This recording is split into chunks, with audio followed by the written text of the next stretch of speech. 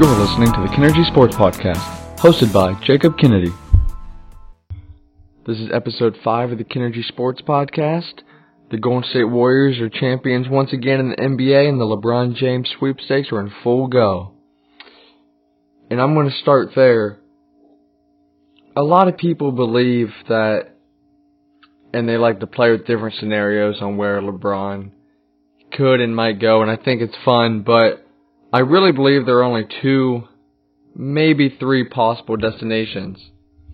But just for the fun of it, I laid out the 6 teams that actually have a chance at landing LeBron James.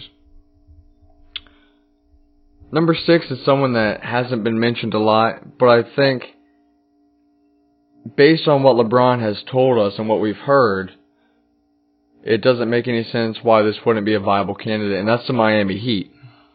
LeBron has made it evident that he's not interested in starting over somewhere.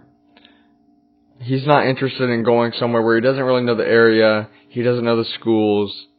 Miami, he's lived there for 4 years, he's played there, he knows the ownership, and I think if he was going to leave Cleveland and he wanted a relatable place to go, I don't see why Miami wouldn't be a reliable destination. And also, Miami's roster is very flexible.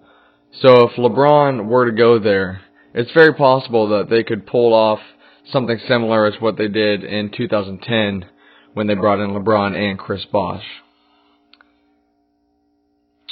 Number 5, and I love this scenario. I don't think it's going to happen. I don't think there's much of a chance that it happens. But the Boston Celtics, that would be such a fun situation. It's easily the best basketball situation in my opinion. You have the best coach in Brad Stevens. You have one of the best young cores, if not the best young core in the league. And for this to happen, it would most likely have to be a sign and trade. And what's interesting about that is the Celtics would probably have to give up Kyrie in order to get LeBron, and especially after the report that came out earlier this week stating that the Celtics are concerned that Kyrie might leave them to go to the Knicks next year. That kind of got me thinking, why wouldn't they get something for him now? So I don't think Kyrie would go back to the Cavs, but I do think that the Celtics and Cavs could bring in a third team, like the Knicks, and get draft picks sent to Cleveland, Kyrie sent to New York, and LeBron out to Boston. And I would love to see that. LeBron has never played under an elite coach like Brad Stevens. And who knows what they could accomplish together. Number 4 is the Houston Rockets. This gained a lot of steam early as the season went on, as the playoffs went on. Everyone believed Houston might be LeBron's top choice because of Chris Paul, their friends. But I feel like this has lost a little bit of steam lately. Chris Paul came out and said if he's going to stay with the Rockets, he wants a max deal.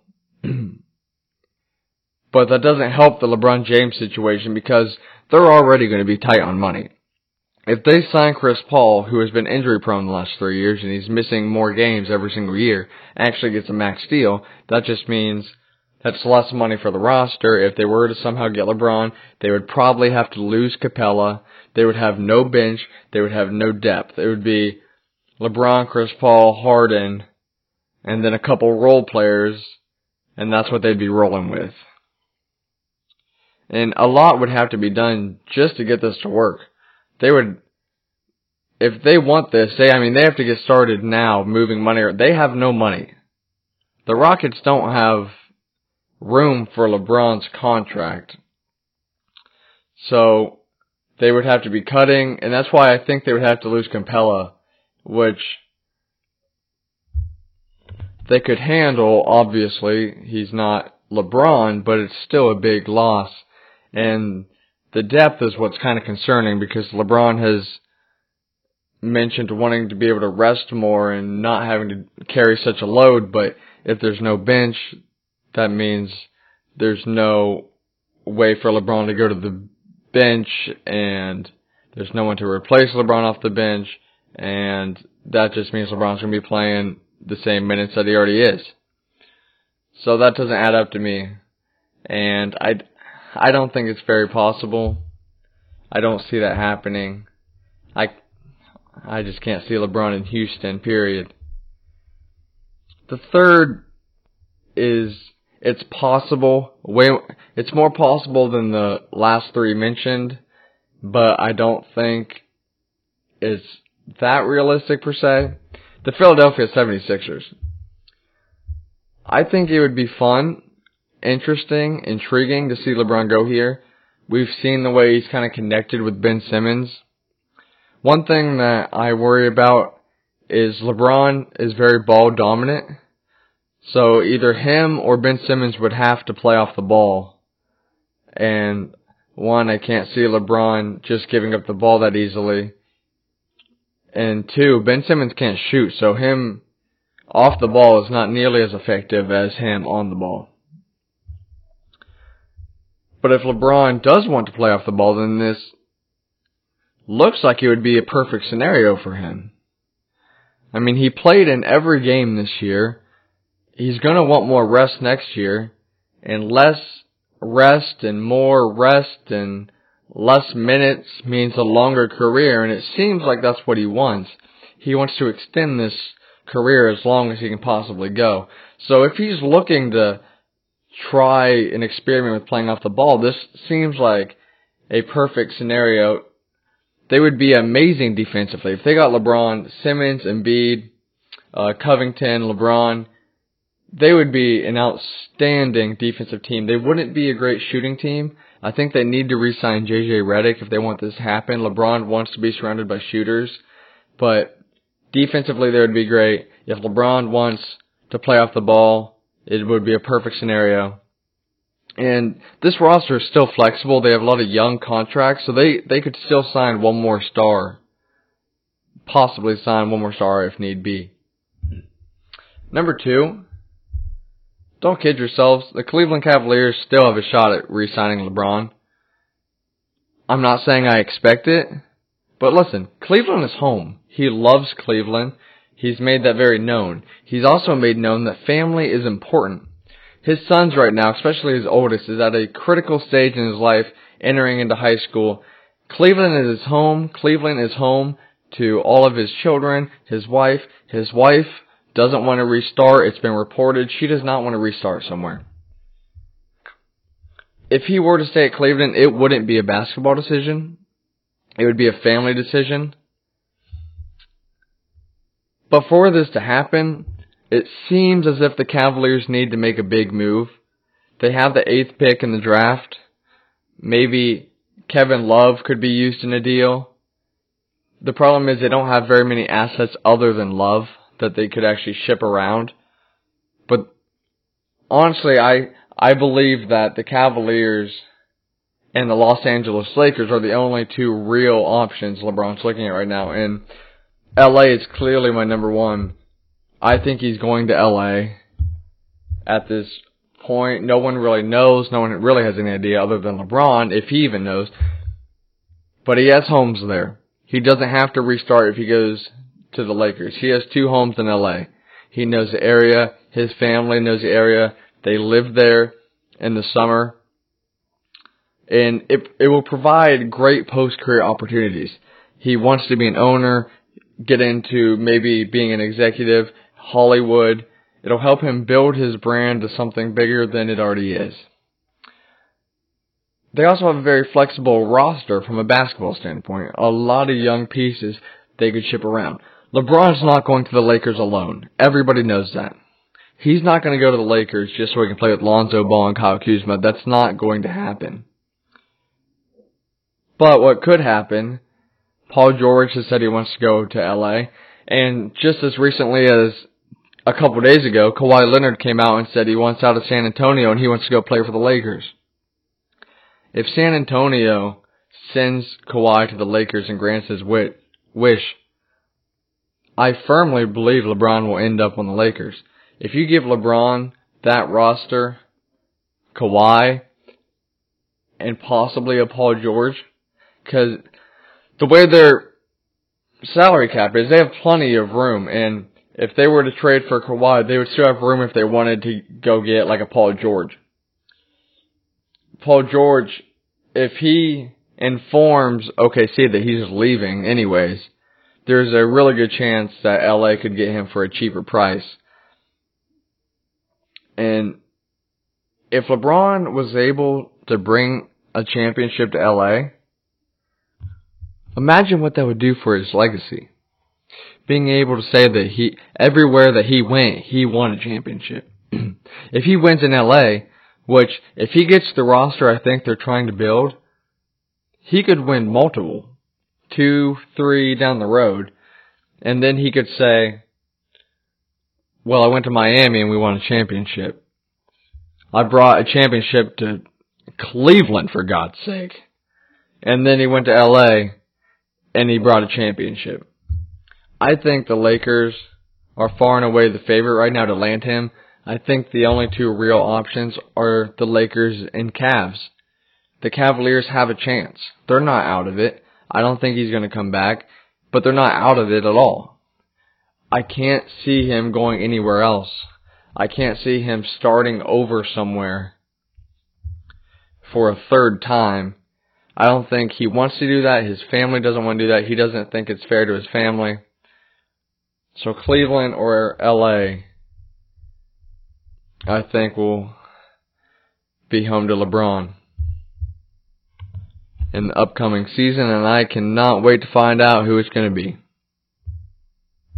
The Cavs get swept in the finals, and we still can't stop talking about LeBron, but man, it's free agency fun. Back here in a sec, NBA is over, NFL is on the way in. I'm going to be talking about the NFL for the first time on the show, and I cannot wait. Back in 10 seconds.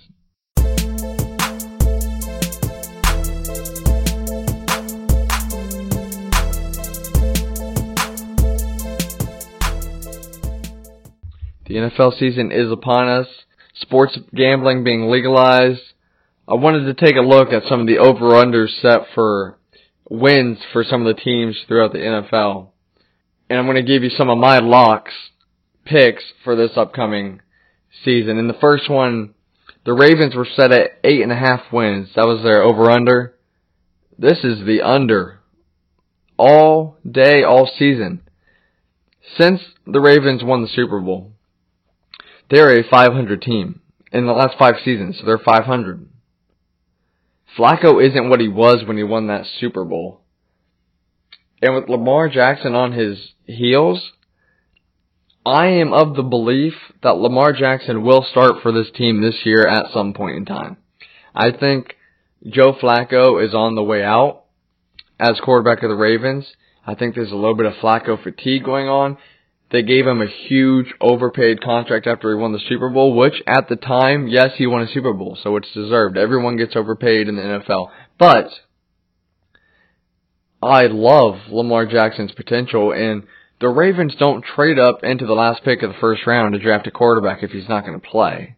He's going to start towards the back end of this season, and although I love his potential, I don't think you can expect him to win right away. If this team is a 500 team over the last 5 seasons with Flacco, I don't think if Lamar Jackson gets to start 2, 3, 4 games, unless he surprises me, I don't see them winning many of those games. I just can't count on the Ravens having a winning season, getting to 9-7. They got there last year. But I think the division is going to slightly improve. The Steelers are going to keep getting better. And hopefully the 2 Ohio teams will improve. The Browns roster is much improved. I'm not saying they'll beat the Ravens at some point, but it's much improved. They'll play a tougher schedule. 8.5 wins is a lot for this team. That's not going to happen. Take the under. The Redskins over-under was set at 5.5. This might be the lock of the season. Take the over. They traded for Alex Smith in the offseason, who I think is a better QB than Kirk Cousins. It's close. Neither of them are elite, but I like Alex Smith. His biggest problem is he doesn't play well when it gets cold. It seems like every single year, it seems like Alex Smith is the first half of the season MVP. When the weather is nice, when he is warm, he is a good QB. When it cools down, when he gets into bad weather, he struggles. But 5.5 wins, this is a talented team. They had some solid wins last year.